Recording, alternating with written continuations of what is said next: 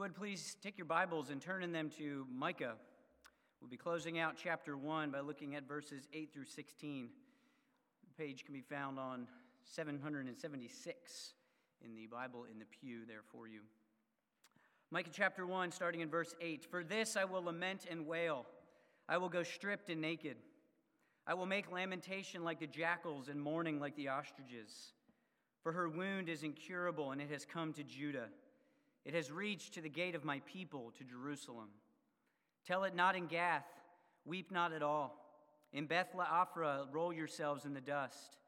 Pass on your way, inhabitants of Shaphir, in nakedness and shame.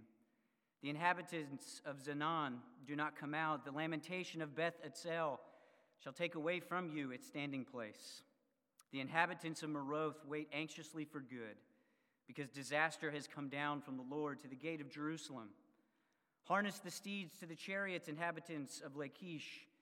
It was the beginning of sin to the daughter of Zion, for in you were found the transgressions of Israel. Therefore you shall give parting gifts to Moresheth Gath.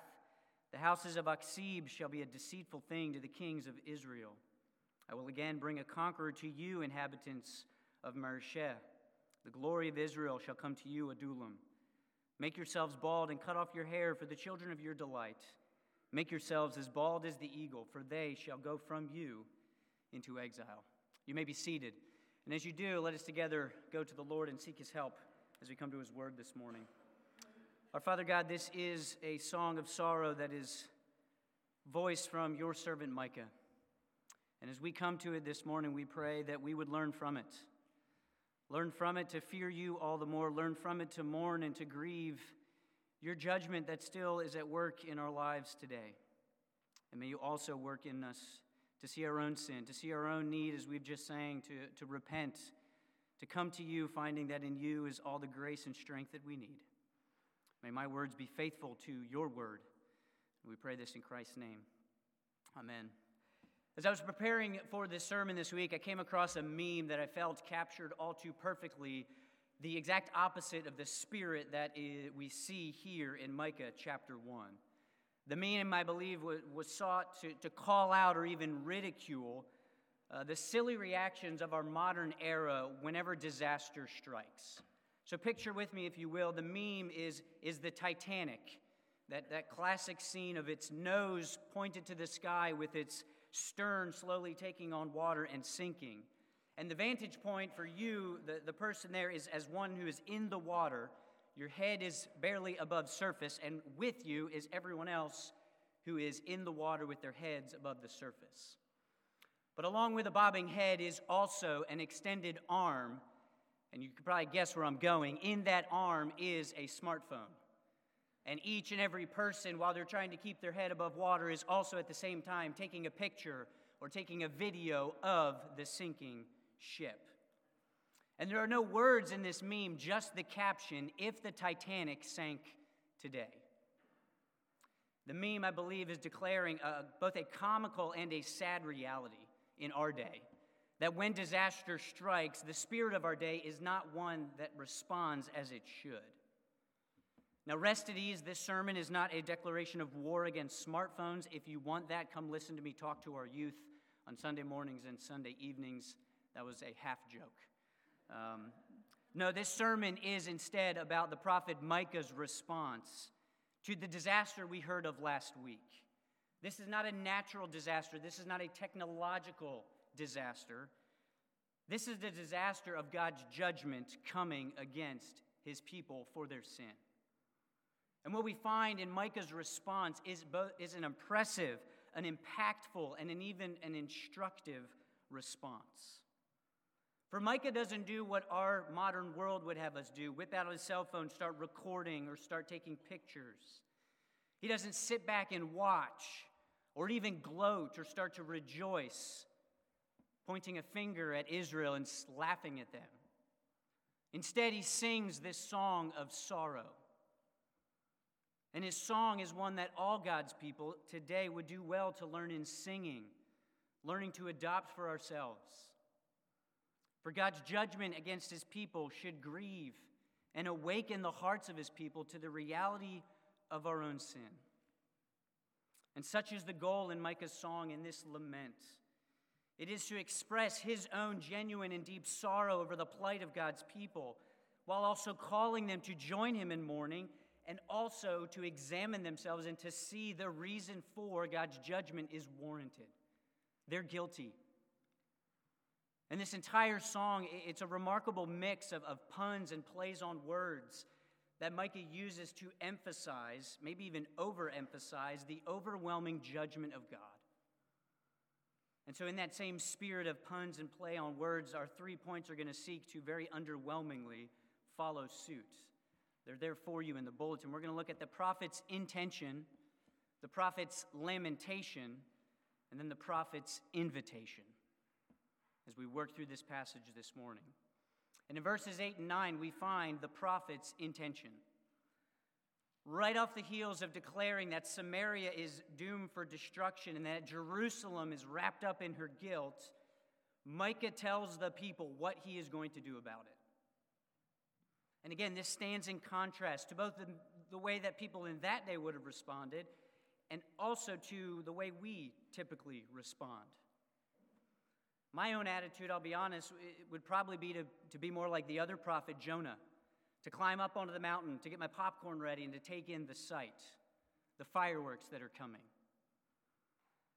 I often find myself apathetic when I read of, witness, or hear about the demise of one's faithful pastors or individuals, of churches, of denominations, due to their immorality, their idolatry, whatever sin it is that you name.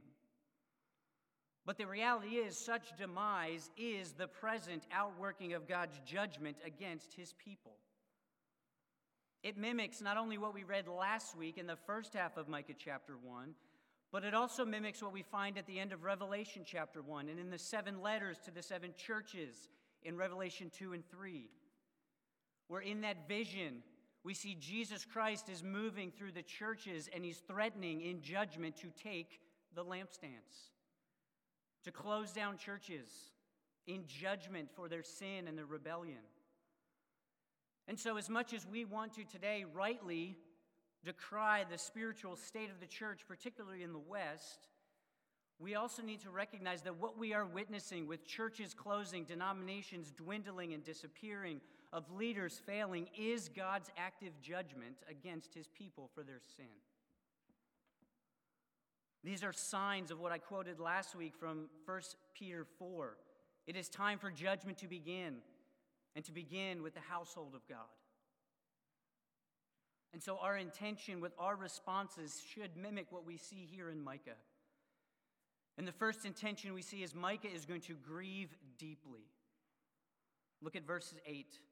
For this I will lament and wail. I will go stripped and naked. I will make lamentation like the jackals and mourning like the ostriches.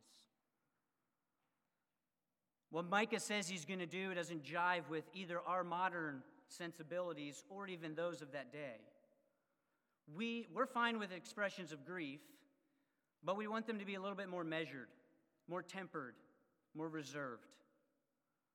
By all means, feel sad, express your sorrow, but do so with decency.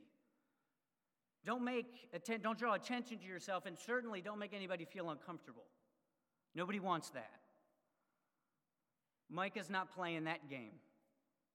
He's going to put his grief on full display. More than multiple ideas we find in this text, there's really just one overarching idea: profound anguish and grief. Micah's grief is going to be audible with weeping and wailing.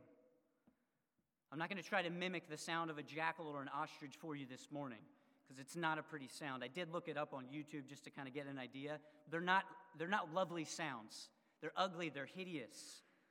They hurt the ears. But you don't need to actually know what they sound like to get the idea. Micah's grief is going to be loud. There's going to be wailing. But it's also going to be physical. There's going to be signs of his grief, of his mourning, of the loss that he feels on behalf of God's people. Those words, stripped and naked, can also mean naked and barefoot, which, if you know your Israelite history, there was a moment in time where a king of Israel, weeping with tears, barefoot, without his royal garb, ascended the Mount of Olives as he fled Jerusalem for his life. That was King David in 2 Samuel chapter 15. Micah's making it clear that this destruction of Samaria, which may have taken place at this point, there are some who argue that there is a gap between verse 7 and verse 8, and in the middle of that gap was the destruction of Samaria. But whether this destruction has happened or is about to happen, Micah is going to mourn it. He's going to grieve it deeply. But he's not just going to grieve deeply, because he's also revealing something about the city where he stands, Jerusalem. Look at the second half. He says, "For her wound is incurable. It has come to Judah. It has reached the gate of my people, to Jerusalem."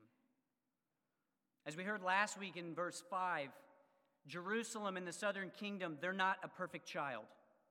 They're not sitting there with a halo on their head or robed in glory as they look at their sister and say, "Wow, she's pretty bad, but she's not us." They have not managed to dodge the bullet of God's judgment that is coming. Micah actually says that the same issue, the same plague that has taken over Samaria has reached Jerusalem.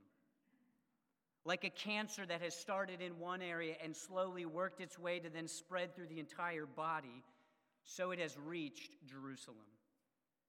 It has brought the same infection, the same sickness, and the same consequence.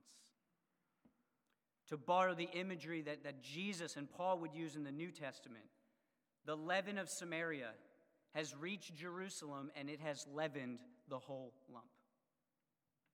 The very heart of David's city, the gate of my people, as Micah calls it, it's pulsing with not glory in and delight in the God of the covenant. It's pulsing and glorying in the sickness and the wickedness of Samaria that is now its own. And the diagnosis is the same. It's terminal. And because Micah has a deep love for his people, and because he has a great concern for the glory of the Lord, all this does is intensifies this level of sorrow and mourning that he has over the people of God. And he's telling them he's coming to declare his sorrow. Are we ready to grieve then like Micah? Is there sorrow within us when we see God's judgment that is poured out upon his people for their sin? When we witness a lampstand being removed by the judge and head of the church? Do we mourn the polluting effects of sin? Not just in our culture where it's so easy to see and it's so easy to pinpoint. I'm not saying we shouldn't do that. But do we also mourn it when we see it in the church, where it often lies hidden or in the dark or in secret? Our Savior showed us what it's like to mourn the people of God, to grieve and lament the people of God. You can go to places like Matthew 23 and Luke 19 where we hear the words of our Savior lamenting his sorrow for the people of God and their rebellion. Is there grief when we witness another church or an individual fall for the same sins that brought destruction here, that have brought destruction throughout the course of history? May our hearts not be moved to apathy or indifference to the reality of God's judgment against the sin of his people. From this intention, we move then to the prophet's lamentation. Micah sings this song for the people of God in verses 10 through 16. Verse 16 works as a conclusion, so we'll save that one for our third and final point. But in the body of this song, Micah stresses one overarching theme, and it is the overwhelming disaster that is coming for the southern kingdom, for Judah. The cascading effect that we saw in the very beginning in verse 4, where the Lord was descending and the mountains would start to fall under the weight of his glory. And then we saw Samaria itself would crumble as the Lord came in judgment upon it. That judgment is going to keep on rolling. That snowball is just piling more and more. And it is that sense of judgment that is the primary focus of Micah's song and the primary emphasis of his lamentation. For with the exception of Gath, that first city, all of these cities are neighboring cities of Jerusalem. They're small towns. They're not big cities. And even more so, these are Micah's people. His hometown of Morsheth is even included in verse 14. And all of them are going to be swept up in the disaster that's coming to Jerusalem. They won't be spared, but if in reality, they're going to be the first fruits of the judgment that's coming to Jerusalem. They will fall first, showing Jerusalem that you are next in line. Now, we are all familiar, I think, with sad songs. There is no formula, at least not that I know of, about what makes a song sad. Sometimes it's just the words that make the song sad. If you're a 90s child like I am, I think of REM's Everybody Hurts. It's just a song just blatantly out there. It's time to feel sad. Sometimes it's the music and the sound. I think of Whitney Houston's cover of And I Will Always Love You, which brings that sound to dial in the remorse and the sorrow that's being felt. Sorry to Dolly Parton fans, I like the cover better than the original. I'm staring at Tom Fox because he's giving me a stare down right now. But sometimes it's also the context in which the song is written. I think of Eric Clapton's Tears in Heaven, which if you're familiar with the tragedy that inspired that song. What we find here in Micah's song is that there's elements of all three. It makes this song a truly sad song. It has the words of sorrow. It has the sound that we may not pick up in the English, but it's there. And it certainly has the context. I mentioned it earlier, but this entire song is a play on words, is a mix of puns. Impressively so. To give the song what one commentator calls a dynamic and dramatic effect of the destruction that's coming. It gives clues to the curses that each city is going to suffer.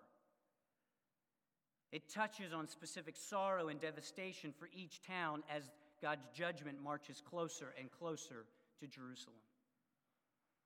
And again, this isn't for show. This isn't Micah saying, look how well I know the Hebrew language, or look how good I am at linguistics. It's not a way to get this song to the top of the charts in Jerusalem at this point in time. No, they're intentionally done to drive home just how complete and devastating the judgment of God will be for the southern kingdom. And so to help us see this and grasp this, I'm going to briefly, not exhaustively, just hit each city and hopefully show you the puns or the play on words that we see to emphasize the lament, the sorrow that Micah feels. And the sorrow begins right in the beginning, where he cries out in the beginning, "Tell it not in Gath, weep not at all." Those very words have a history in Israel. They have been said before on another day of national and personal disaster, which Micah is feeling at this present moment. It's a national disaster because the capital of the southern city is going to fall. It's a personal disaster because his friends and his families are in the bullseye. And that day when "Tell it not in Gath" was said, if you're familiar, was said at the end of 1 Samuel 30. On that day when Saul and Jonathan and Israel fell to the Philistines. And David in 2 Samuel 1 laments the loss of his friend, of his king, and his people. And he says, "Your glory, O Israel, is slain on your high places, how the mighty have fallen. Tell it not in Gath." Micah is placing his lament, his sorrow, his anguish in that very same context that David had way back when. And then it continues on. Beth Le'Afra, that literally says house of dust. The house of dust is going to roll in the dust to signal their grief and their humiliation. Shafir literally means beauty town. Beauty town is going to watch not its people parade in dresses and royal garb. They're going to watch its people parade naked and shamed on their way to exile. Beauty town is going to watch everything that it holds dear stripped to the bones. Za'anan means go forth. The city of go forth is going to go nowhere. It will remain shut up, hiding in their city as the nation of Assyria rolls through, destroying in its path.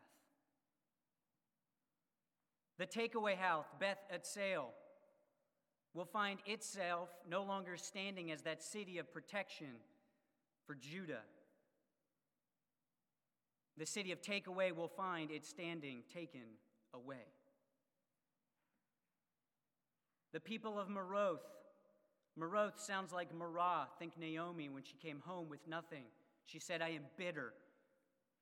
The city of bitterness is going to sit and anxiously and hopelessly wait for something good. They're going to think Assyria is that bringing something good, and all they're going to find is Assyria is bringing judgment. Jerusalem, we know what that means, the city of peace. They're going to wake up to calamity and disaster at its doorstep.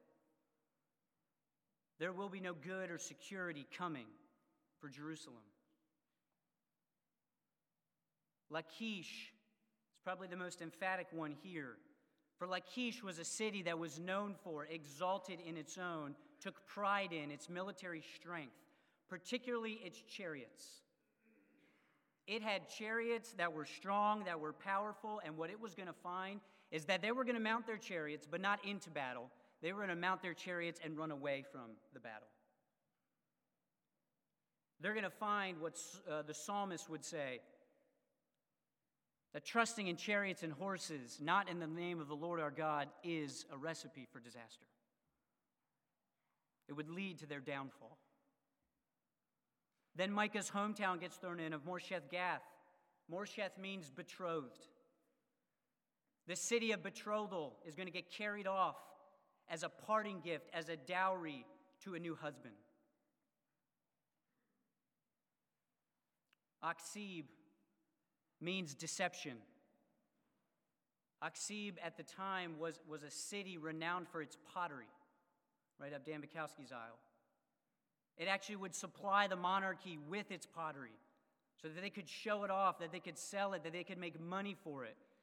And the monarchy, the city, thought that Aksib would continue to support them. But what they would find is that they would be deceived.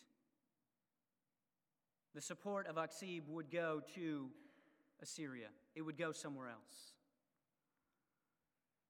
Then we get the inhabitants of Marshah. Marshah means conqueror. The city of the conqueror was going to be conquered.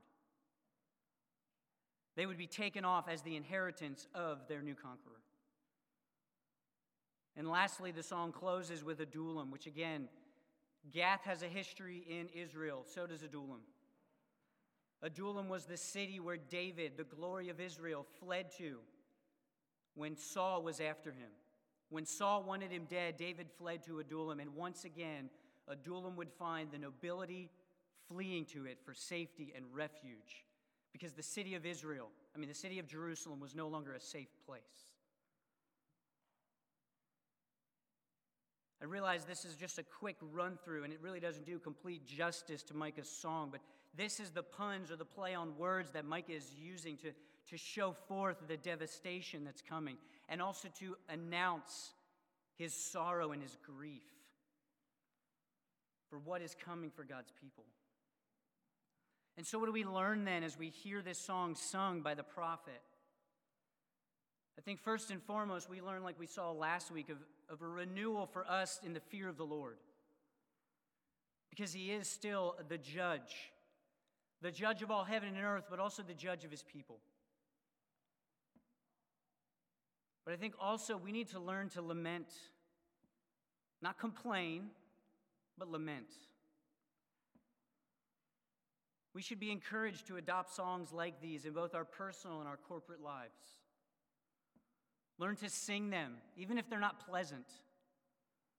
Learn to pray them, even as we observe the judgment of God around us, in front of us, within us. Lament our own sin and the consequences that it brings in our own lives.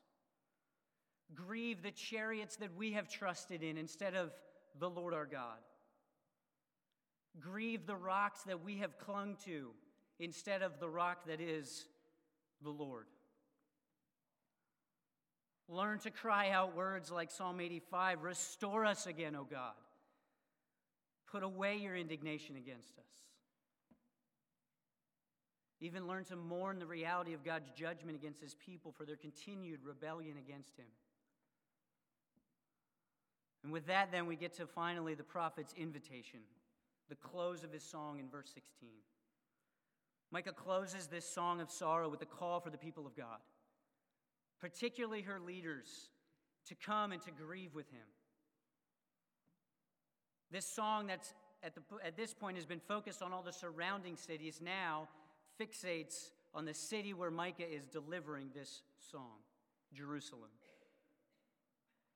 Any sense of security that the nobles or the religious leaders would have had to this point is now stripped away completely.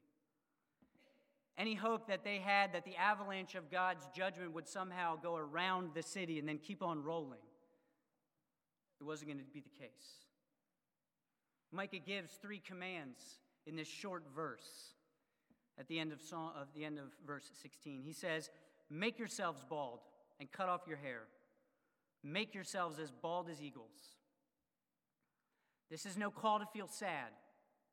This is no call to sing the blues or to shed a couple of tears. Shaving and grief were common companions of that day. Shaving was an appropriate way for you to tangibly express the sorrow that you currently had. It was a sign to those around you when they saw you, oh, this person is in mourning.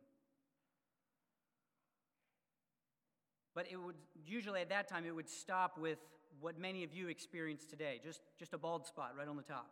That's as far as you would go. Sorry if any of you have touched a nerve there. But what Micah commands here is not just to have a bald spot. It's to get out the clippers and the razor.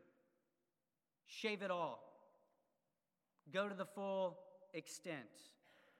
Make yourself as bald as the eagle, though it's probably more the vulture in this context.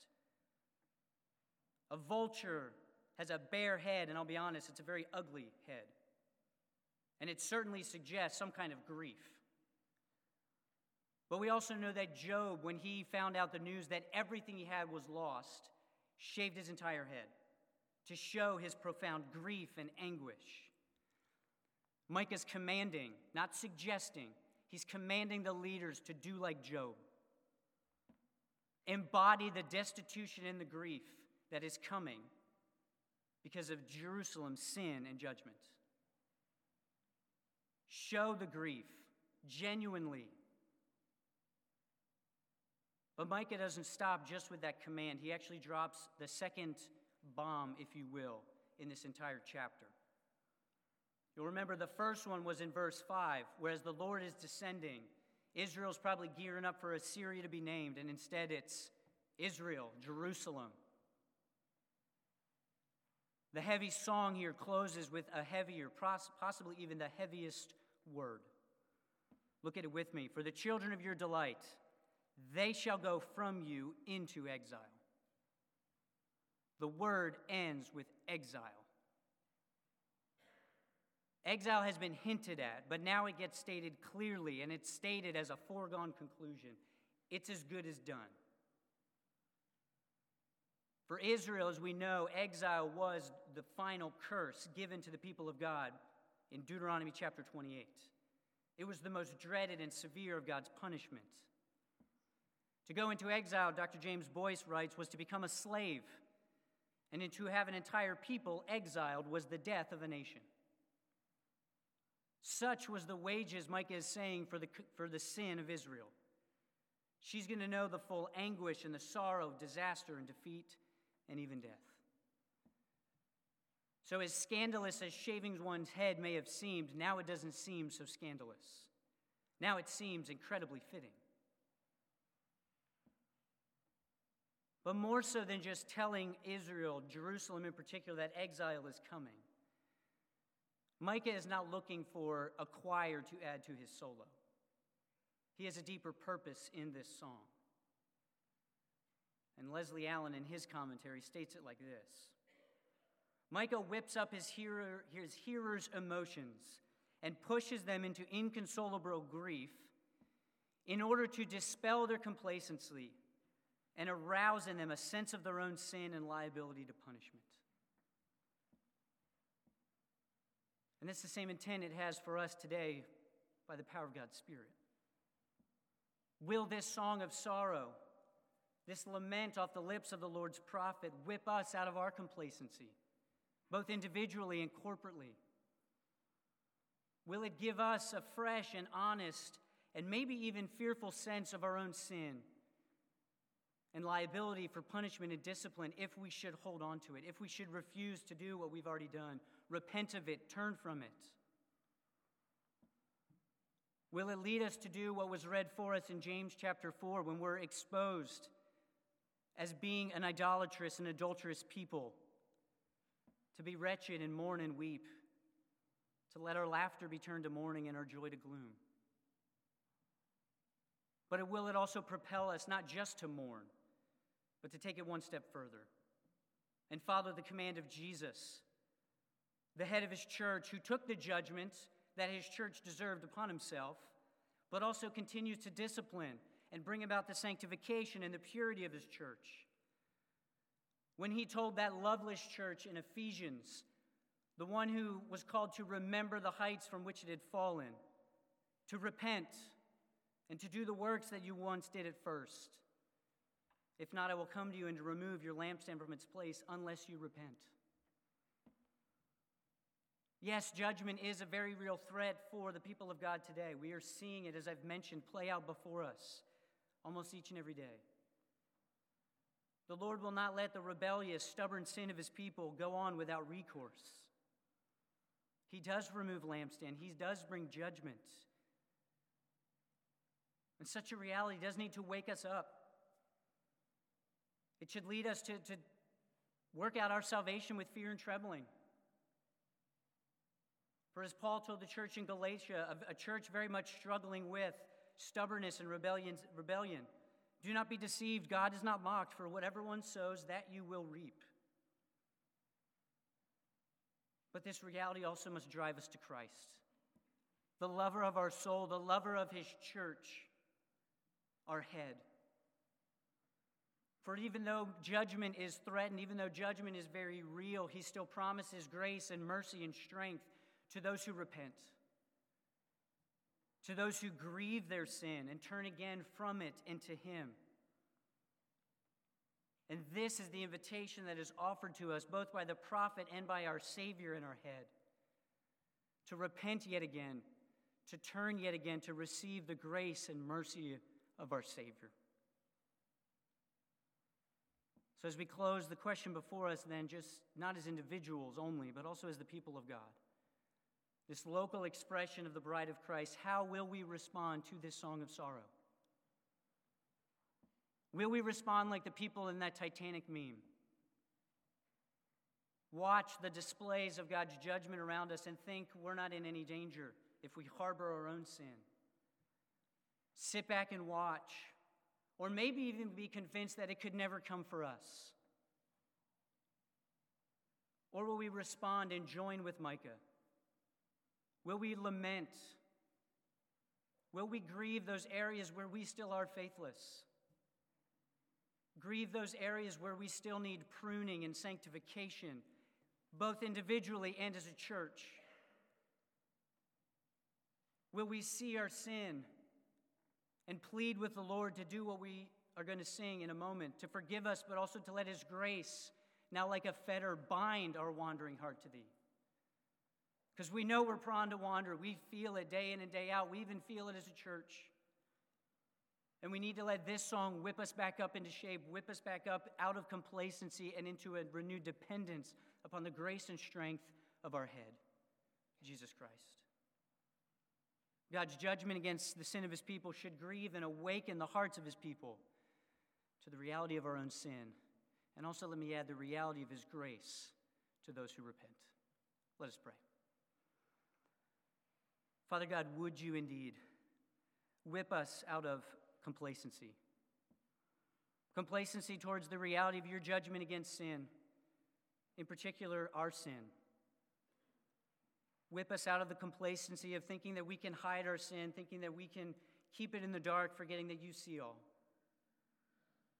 Instead, may we, your people, be the ones leading in lamenting, in grieving our continued faithlessness. And instead, by your Spirit, would you strengthen us as we plead with you, as we fall upon your mercy yet again? Would you strengthen us then to be your faithful people, to declare that you are a God of grace, that you are a God of salvation to those who turn to you? May you strengthen us and equip us, we pray, in Christ's name. Amen.